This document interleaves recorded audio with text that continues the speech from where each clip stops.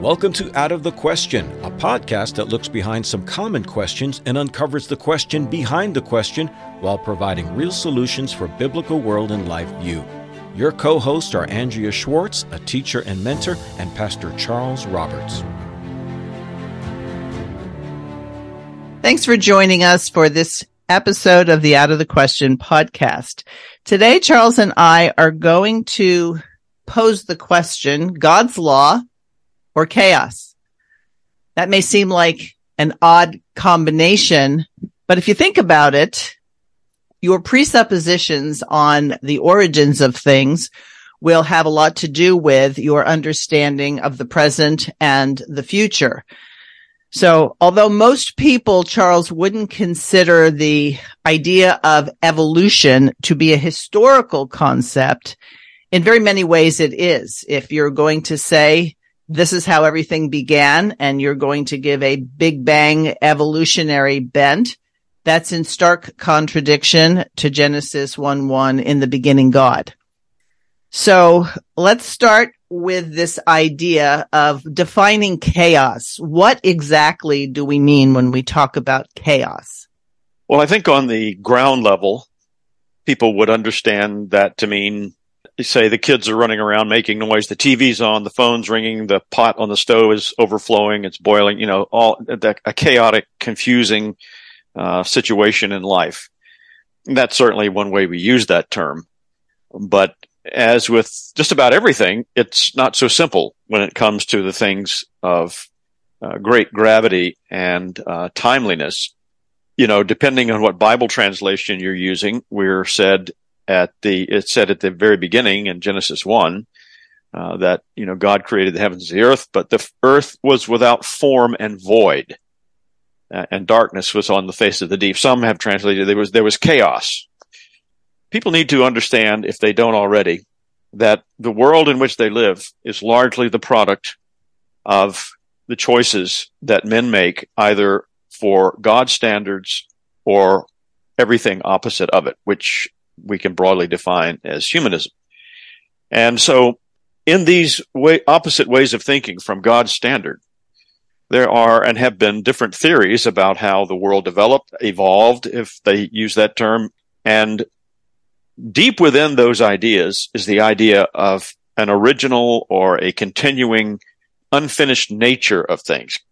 Chaos is one word that's used to describe that. But it's not so much things have just gotten out of hand and they need to be fixed. It's more, this is a necessary stage along the path of evolutionary development that leads up to higher and higher planes of perfection. And okay, so I'm going to stop you for a second, because I think This is an important point you bring up. We should never look at the fact that prior to God's creative act, there was chaos. God is a God of order. And so to say that there was chaos and then God imposed an order on chaos gives something or someone outside of God that created that chaos. So even the concept of chaos being a staple, being a given, we know that things are messed up. That mess up happened as a result of the actions of man, correct? Yes. We can't say God brought order out of chaos. Chaos is the result of rebellion against God, and that's why we can ask the question, you can have God's law or you're going to have chaos. Yes, and the heart of that issue is the foundational assumption, the presupposition, if you will, and that God comes upon this chaotic situation and prevails upon it, is that, and this is deep within the pagan mindset, the humanistic mindset, the occultic mindset, is that the creation and God are essentially the same at the bottom. And so just as the creation can go from, and let's just throw the term dialectical, you've got a process, and then you've got something moving forward, and then it becomes something else. And there's this, like I said, there's this ever spiraling perfectionist attitude toward recognizing that we all are one thing. The presupposition, the foundation of creation is that God created everything. He didn't just come upon this created order and say, oh, well, I think I can bring, order out of this chaos. He is the author and creator of all things. Now, he's not identical with his creation. He stands over and against it and is sovereign over it. But the mindset of the pagan and the mindset of modern evolutionary theory, humanistic theory, and this pervades really every aspect of our society today, from public education to government and political aspirations, New Age teachings, all of these things that they see chaos as an important step towards something else. One popular writer coined the phrase problem, reaction, solution. And again, people, I would say, need to think outside the box and recognize that just because men have three-piece suits or expensive, bow ties and populate the boards of major corporations or think tanks, you would be surprised at some of the things that they think and believe that date right back to ancient Greek pagan philosophies, and they operate according to these things. I mean, we can look around the world today, and it's easy to say, well, the world is at such a stage of chaos. And that certainly is true. But listeners, ask yourselves, is that by accident? Is this part of a larger project on the part of people who hate God? They hate his law. And so they are trying to create and establish a different law order. And they see the deconstructing, the destruction of the old order bring about chaos as the springboard from which they can create a new world. Exactly. And so it's probably not it's not a stretch to call the ideas of revolution and chaos a religion. They are a religion. We don't normally think in those terms because most people will think in terms of religion, the Bible, but a religion is the way you view the world in terms of what is of utmost importance. And so it's not like Charles Darwin came up with something new. He just codified things which previous philosophers, pagan philosophers, had posited, but he put it within a scientific bent. And so the modern world would like, oh yes, that makes sense. The problem, of course, is that if you think that's the origin of things, the past will predicate what you think about the present and, of course, the future. And so rebellious man loved Darwin's philosophies because it justified rebellion against God. So I don't think I can stress enough.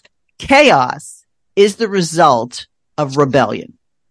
Yes, and we can see this in the writings of people who have denied the existence of God or hate, as I said, his law order. And this dates back either to the times before Christ, where there was already revelation from God, but the fall of man created, for example, the Tower of Babel, an effort to move beyond the roaming nature of humanity that God had imposed. And so they are trying to bring order out of chaos, and they create the tower, but then God confuses the language in order to frustrate their efforts.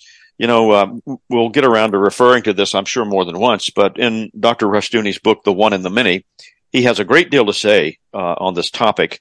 And in his chapter called The Unity of the Polis, Polis, the Greek term for city or state, he points out the fact that this is the direction of pagan man, where he wants to go with working through the chaos in nature, the chaos in society, to create a unified system that is centered in man and his government. And again, we find the same thing being thought and acted out by people today. And these ideas have also filtered in through a variety of sources. I don't know how much we want to get off onto this topic. We didn't discuss this beforehand, but one major carrier of this idea of there's chaos, and then we create a new order out of it is Freemasonry and the Masonic order, dating back to it almost from its origins. I have in my hand a book that used to be given out to all men who became Freemasons and pursued the Scottish Rite degrees of Freemasonry. It's a book by the founder of that order, Albert Pike, called Morals and Dogma of the Ancient and Accepted Rite, R-I-T-E. And there's a great deal in this book about this subject of order out of chaos. As a matter of fact, that's the motto of one of the highest Masonic degrees. But they didn't cook this up on their own. One of the projects of Freemasonry specifically, but as you just referred to, the revolutionary faith generally, which was, if I can use this phrase, bubbling up everywhere in Europe in the 1700s and 1800s, is this idea of bringing an order based on humanistic ideals out of the chaos of the crumbling of the feudal order, the medieval order that was in abeyance. And so they looked to specifically pagan ideals. Many people don't realize that parallel with the Protestant Reformation, which we will commemorate at the last Sunday of this month, many of us, was the aspirations of people coming from the Renaissance perspective, where there was a desire to, as the phrase is, ad fontes, back to the sources. But the sources for some of these people was not the source of God's infallible word. It was the source of ancient paganism, ancient Greek and Egyptian philosophy. That's another thing that drove the desire to learn these ancient languages, because there were men of occultic nature and bent who wanted to be able to read these ancient mysterious documents that talked about these things.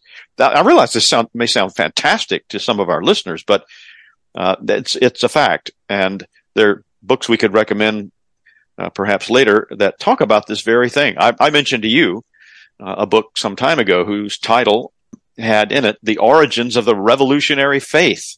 And so this is very much a religious project, what we're talking about. Right. So I have the opportunity to teach young people, and they come from Christian families. So it's not a hard sell to say the Bible is true, etc. But I always have them take a look at culturally to see how many of our ideas actually stem from evolutionary thought. And so even though they come from families that will acknowledge that Genesis tells us how everything started, there's times where it's important to have them focus on how nonsensical things like the Big Bang and evolution actually are. And I love to give the example that your mother tells you to clean up your room. So what you do is you get a grenade, you throw it in there, there's this big explosion, and then your room is neat, everything, your clothes are put away. Of course, they laugh and they go, of course not. That's not what would happen.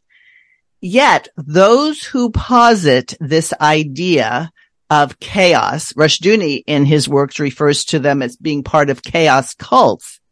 They absolutely positively want to have the effect of the grenade, not so much to have everything go back to the way it was so that they can reconstruct it according to what they think should be. And so it doesn't take much for listeners to think back on the summer of 2020 when George Floyd died. And now what did we see? We saw this outbreak almost look like it was planned of riots and destruction all over the place. Well, what was the purpose of that? If you look at it rationally, you'd say, what was that rebuilding? It wasn't rebuilding, it was tearing down. But that is the philosophy and practice of those who espouse this idea of the next stage in evolution comes from these chaotic things. And so when you asked the question earlier, do you think this was by accident? No, it's not by accident. But what happens to people who don't understand these competing philosophies, this war between the two seeds? They start to panic. They start to be concerned, and they're like, oh, we need somebody to save us. The government should come in and crack down on this, without realizing that tyrants love chaos. Absolutely, they do. And it's no coincidence that the drive, the ultimate goal of moving out of the chaos is creating a unity with generally a government with enlightened men at the top of the pyramid who know better than the rest of us and can, thereby lead us into this great, paradise. It might be helpful for some of our listeners to understand this idea of dialectical thinking. It's related directly to evolutionary theory and also this issue of chaos. Various philosophers over time have talked about this. Hegel, maybe most notably, and his indirect pupils, Marx and Freud and people like that, they understood that, as Hegel put it, you have a thesis of something being the case, and then you have the opposite of that arises. And although he didn't say it, that's where you have the chaos that comes in. And what happens, according to him, is that from the thesis to its opposite, the antithesis, comes the synthesis, the fusing together of something new and something better than the original and its opposite. And again, I can't stress enough, this is how these people think. This is the template out of which they operate. They don't think like you do. They don't follow a path of biblical morality, however failingly we all do it. They're on a totally different trajectory.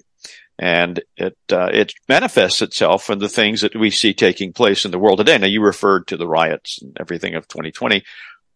You and I both can think back to earlier times in our lifetimes where we saw similar things going on.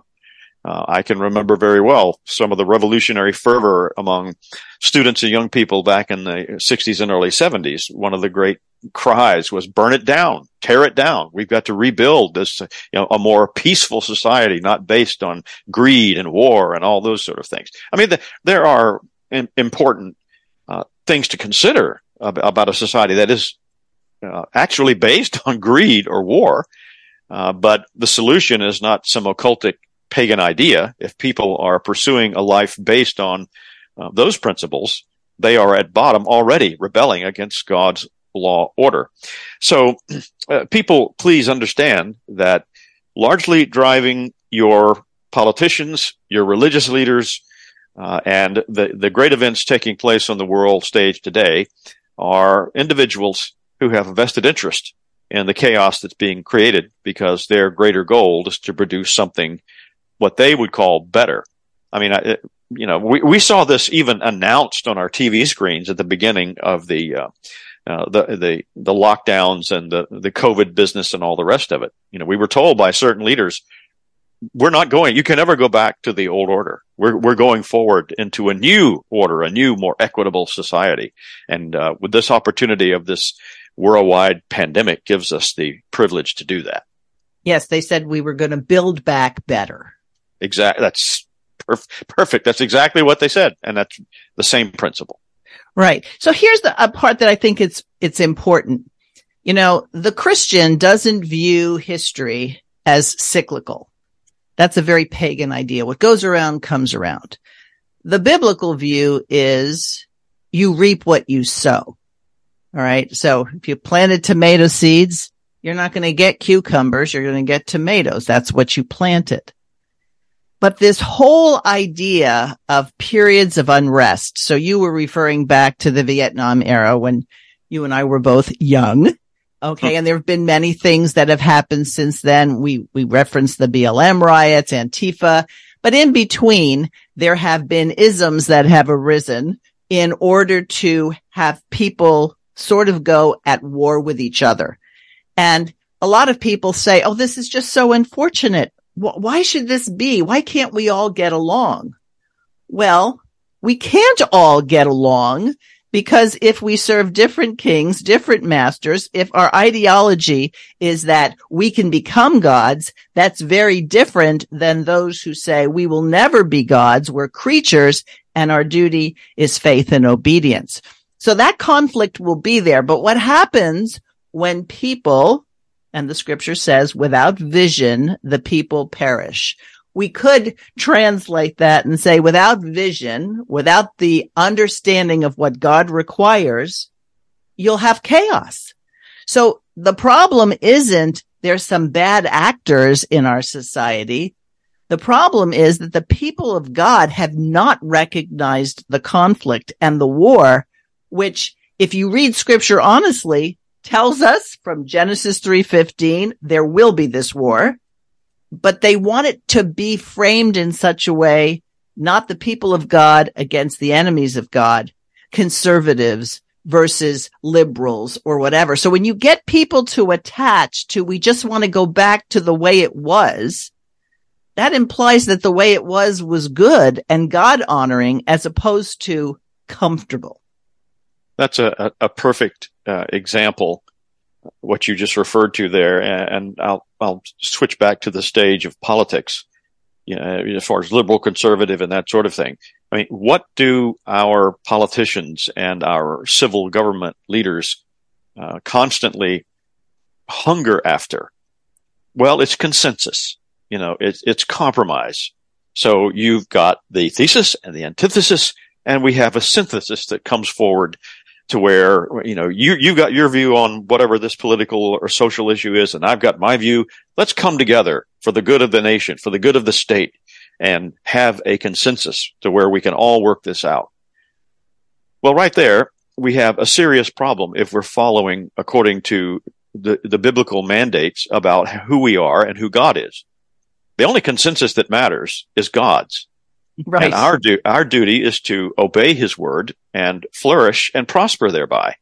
And if people would take the time to especially read in the Older Testament, you see time and again how this is played out, where either there are people, say, for example, like the Egyptians or the Babylonians, who already have built societies that glorify the polis, the city, the state, the king, and then God's people, who have been given his true law word, who rebel against it, who fail, and how they are brought into this situation of misery and sorrow because they have stepped away from the true order of the world, and that is God's law order. There can only be one. The idea of joint sovereignty, mutual sovereignty is nonsense. God will not share his glory with another, and neither will the humanistic state. Yes, he says he's a jealous God up front, right at the beginning, right? Yes. So when people decide that God is willing to share his kingship, his lordship, his authority, as long as everything looks good. And this is what I've seen in terms of people who view their eschatology by reading the newspaper. I think Rushdoony may have coined the term newspaper eschatology. Whatever's happening, whatever the media, and we know that the media always reports things accurately, is reporting, now they want to take that and shove that into the Bible. So one country declares war on another. Their terrorists attack.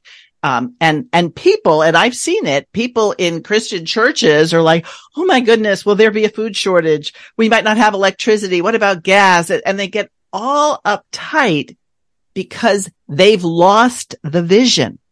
Over and over again in scripture, the prophet said, the Lord says through the prophets, so that they will know I am the Lord. And so what does the Psalm say? Be still and know that I am God. In other words, if you're focusing on how terrible it all is, then you're giving credence to this chaotic something that's in charge. But if you look at it not in terms of, okay, this means that Jesus is coming soon or we'll be raptured. Instead, what you're seeing is evidence of the fact that the church has not created an army that stands against tyranny, statism, and chaos. Instead, as you put it, try to appease it, let's get a consensus here. Well, there's some things that there will never be a consensus on. And if we're trying to create a consensus out of things that will never reconcile, then I think the term is we're on a fool's errand. Yes, and I think our listeners will be well aware of the fact that we see almost daily on the TV news or on blog sites where we get information about criminals being let off after committing the most heinous crimes, crime running rampant in big cities across the country. And you just scratch your head and wonder, how in the world can either governors or district attorneys or other people who would be in positions of authority to do something about it, why are they just turning a blind eye? Why don't they do something about this? Well, because it is a part of the faith that they have. Now, we've said this before, theocracy is unavoidable. The question is, whose God and whose law are going to be ruling in a society? And we have been living in one for quite a long time now, where the theocracy is that of humanistic man. Now, Dr. Rushdoony, in his commentary on Genesis, in the very first pages on Genesis 1, he makes this point that it's astonishing. I'm not sure when he gave these, wrote these words or made these presentations on Genesis. It's certainly long before our present day. But I just want you to listen to what he says here concerning this evolutionary thinking and the pagan concept that was, as is embodied in that, of as above, so below. He says the evolutionists will logically see the virtue and power as emanating from below. In practical terms, he will favor those who are, quote, socially from below. He will see virtue in criminals, in street people, and in the rights of feminism and so on. And the result is the religion of revolution, which is you referred to at the very beginning. And he says revolutions usually are the work of anti-Christian intellectuals, and they're done in the name of the people, by which is meant those socially at the bottom level. So there's your answer, at least I think a good explanation as to why we have people that we would otherwise think were right-thinking, civilized people who don't mind the uncivilized, savage chaos that's been unleashed in many corners of our society. Because for them, like quoting the current administration, it's an opportunity to build back better as they define it as humanists.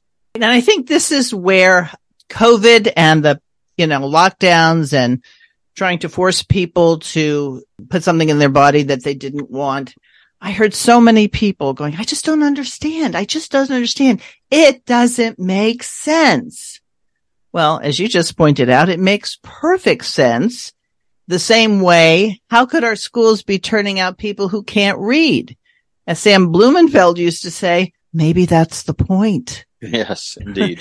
Instead of looking at their schools as gross failures, how about gross successes? In other words, we have people who are more concerned about the latest pop culture, can't read, can't dive into a good look at history and what came before, but I believe more importantly, can't read the Bible. Well, we've got a lot of Christians who read the Bible, but do they read it from the point of view of an evolutionary, chaotic situation that we're fighting against, or the fact that this evolutionary, chaotic situation is the result of disobedience against God and not being faithful?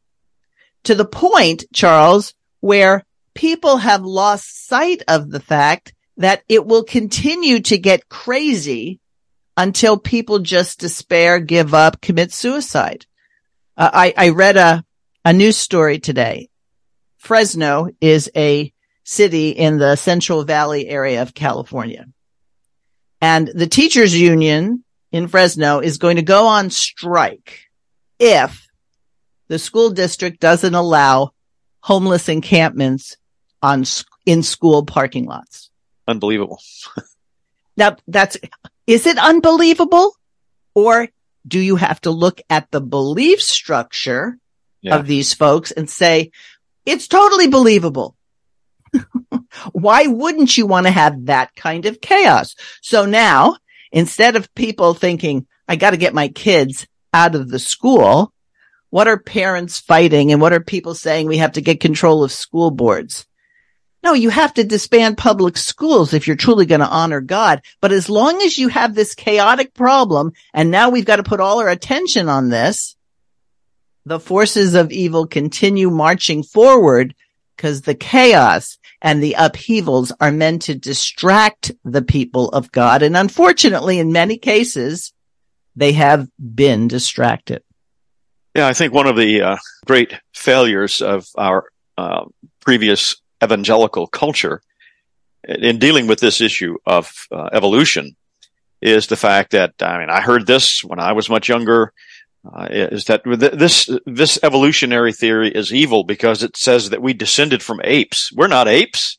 And that's pretty much the sum total of what people have heard in various segments of Christian society about what's the problem with evolution.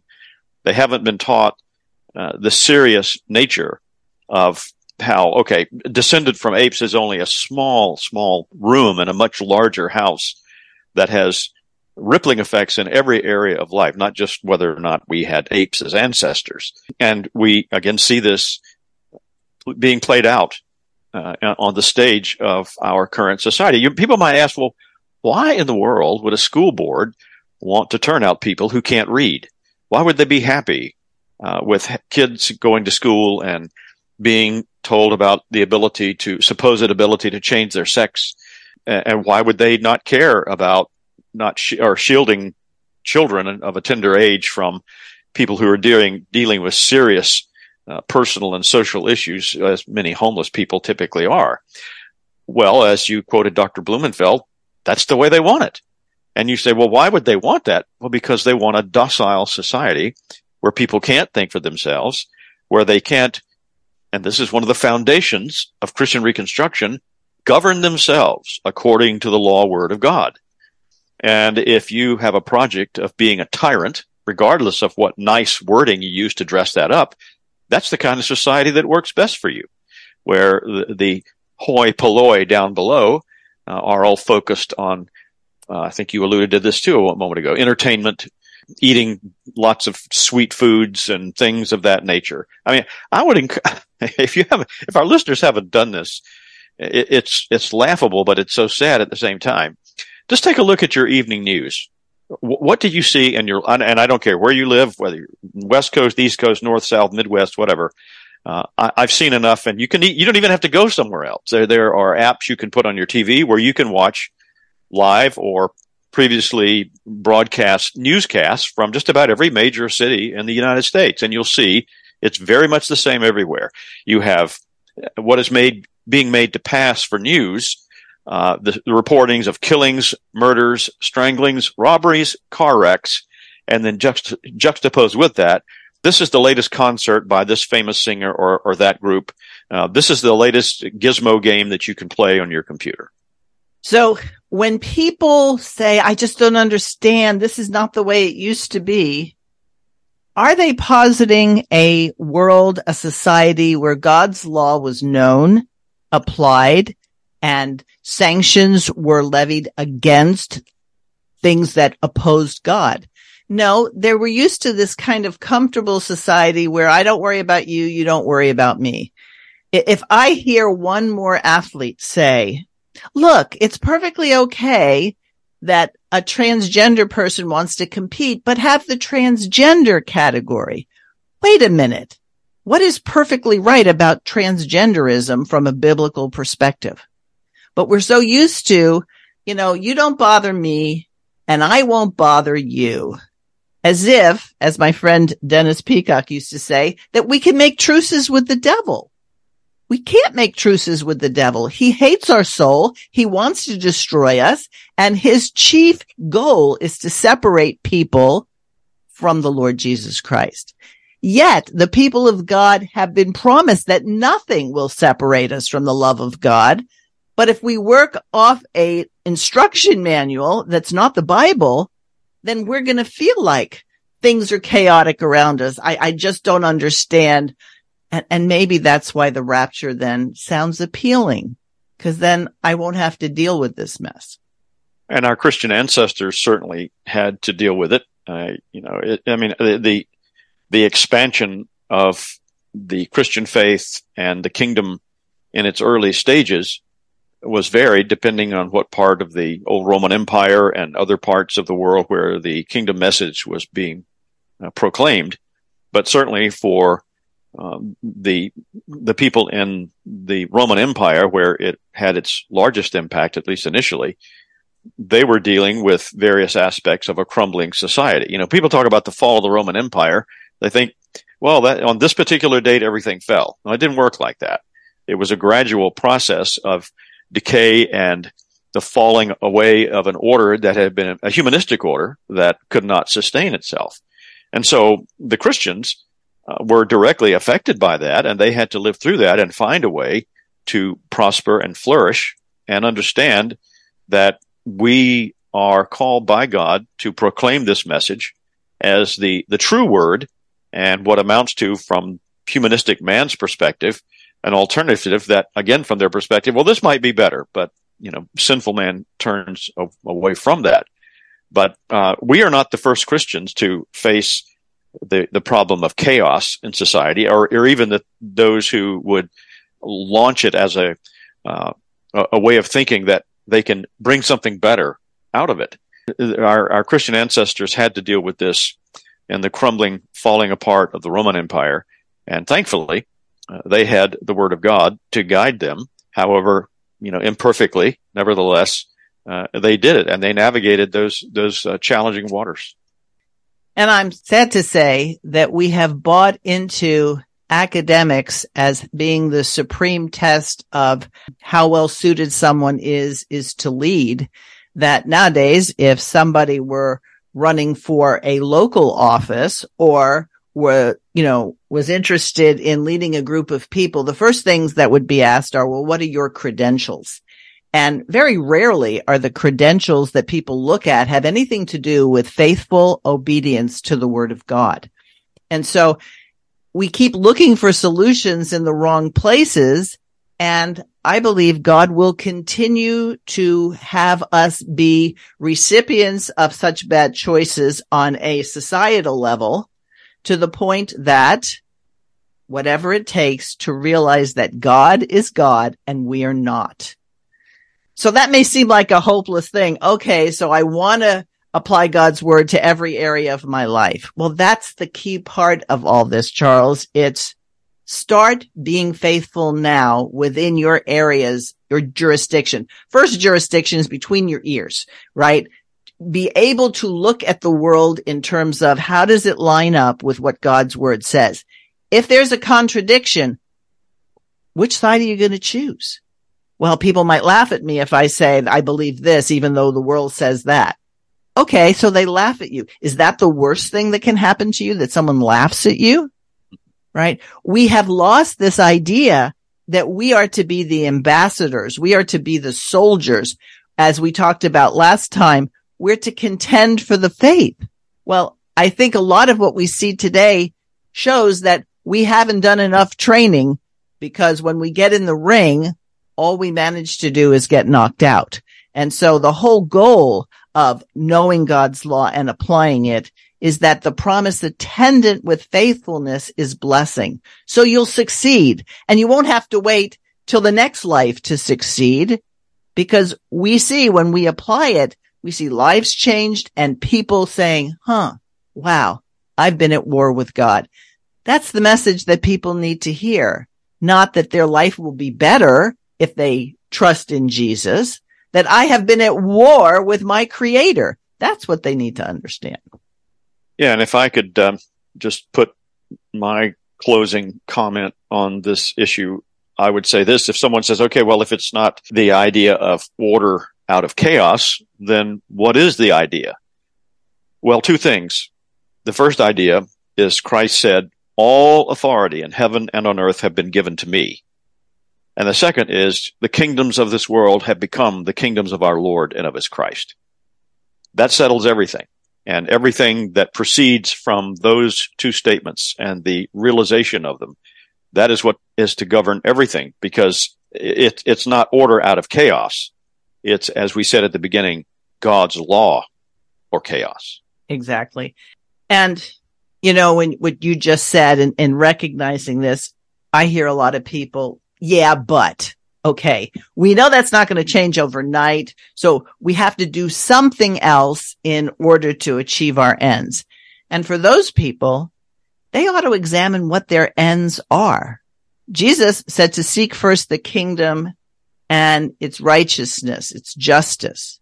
It's not seek a comfortable life. He said, you'll get what you need if that's your primary focus. And so what I think is probably the most beneficial now for those who are listening and say, okay, I really want to do something that is kingdom building. Well, there's your family, obviously. But then there are plenty of people that you know who need mentoring, whether it's a woman mentoring other women, older women, younger women, older men, younger men, finding students who could use mentors. how many young people are making decisions about where I should go to college? Do they have someone who's saying, maybe you shouldn't go to college? Maybe you should examine what the Word of God says in terms of what should be your primary emphasis. So we have a lot to offer, but we don't have to wait until we have audiences of hundreds or thousands. There's someone in your church. There's someone in your neighborhood. You'll spot them. You'll spot people who look like they're waking up, and then you assist them, because our chief end is to glorify God. And we don't do it because we're going to impress him with numbers. We serve in response to the blessing we've received. I absolutely agree with that sentiment, and I would encourage our listeners to consider very carefully everything that we've talked about in this hour, and to recognize that perhaps with the best of intentions, whether ourselves or our parents or our grandparents and those who've gone before us have gone off the rails a bit. It's well and good to be educated in the ways of God's creation. But as you just alluded, does that require a college degree? Where did the idea come from that we should all go to school for 4 years and get some kind of, degree after our names? I don't think you'll find that grounded in Scripture. Certainly learning and glorifying God and what we understand and study and building a godly society is an important project, and you have to know things to do that. The last thing I'll say about this is we need to keep in mind, we don't operate according to the standards of the evil men of our time. They operate from the standpoint of a top-down, tyrannical, oligarchical, autocratic way of imposing things on others, because the others are the ones, the dirty, nasty ones below, who need to be corralled and managed. We start from the standpoint of each person governing themselves by God's Holy Spirit's power according to the law word of God. God has a lot more time to bring about the Christianization of this entire world than any of the peoples whose faces we see on the news at night. And we should remember that and act accordingly. And I think this goes back to the fact that we're so used to the program is over in 30 minutes, 60 minutes, the movie, 90 minutes, maybe 2 hours. In other words, we want instant gratification. And we somehow feel that God owes us something. God owes us nothing. As a matter of fact, if we really looked at it from this point of view of Scripture, which is what we're supposed to study to show ourselves approved, not go to universities and have somebody confer a degree on you. But if you look at what we're supposed to do, we're supposed to think God's thoughts after him. We're supposed to order our lives so they're in conformity to the Word of God. And then as a result of that, we get insight. Oh, this could work. That could work. So we're not really competing with the world. In actual fact, and this is an interesting concept that I recently have been thinking about, we have no rights to anything in this world. None at all. The earth is the Lord's and the fullness thereof. So our job isn't ownership. Our job isn't to assert our rights. Our job is stewardship. What we're supposed to do is steward what God gave us. And just like in those parables, Charles, if he gave you a lot and you do something with it, you get more. And that's the blessing. And anyone who's had the opportunity to mentor, to disciple, to teach, just to interact in business honestly, and other people notice it, we can expect more because we've used what God has given us. Indeed, we are to have dominion in his name and according to his word. I think that's what he told our first parents.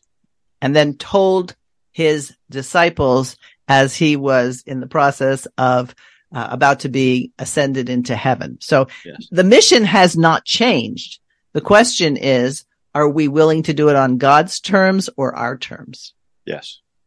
All right. You mentioned a couple of resources. I can mention some, so I'll go first and then you can finish up. In Rushdoony's book, Law and Liberty, there is a chapter called Law or Chaos. There's also a lecture that you can find at chalcedon.edu, Time and Chaos. And I think you mentioned his book, The One and the Many. Yes. That is, I'll say in the best sense, an academic bit of research into how these ancient pagan philosophies laid the foundation for our modern humanistic age and various aspects of those teachings that, filtered through even into some forms of Christianity. But then his commentary on Genesis and the 5-volume set on the Pentateuch, the first several chapters where he deals with Genesis 1 and 2 are really quite excellent. Well, they all are, but I would commend those writings as well.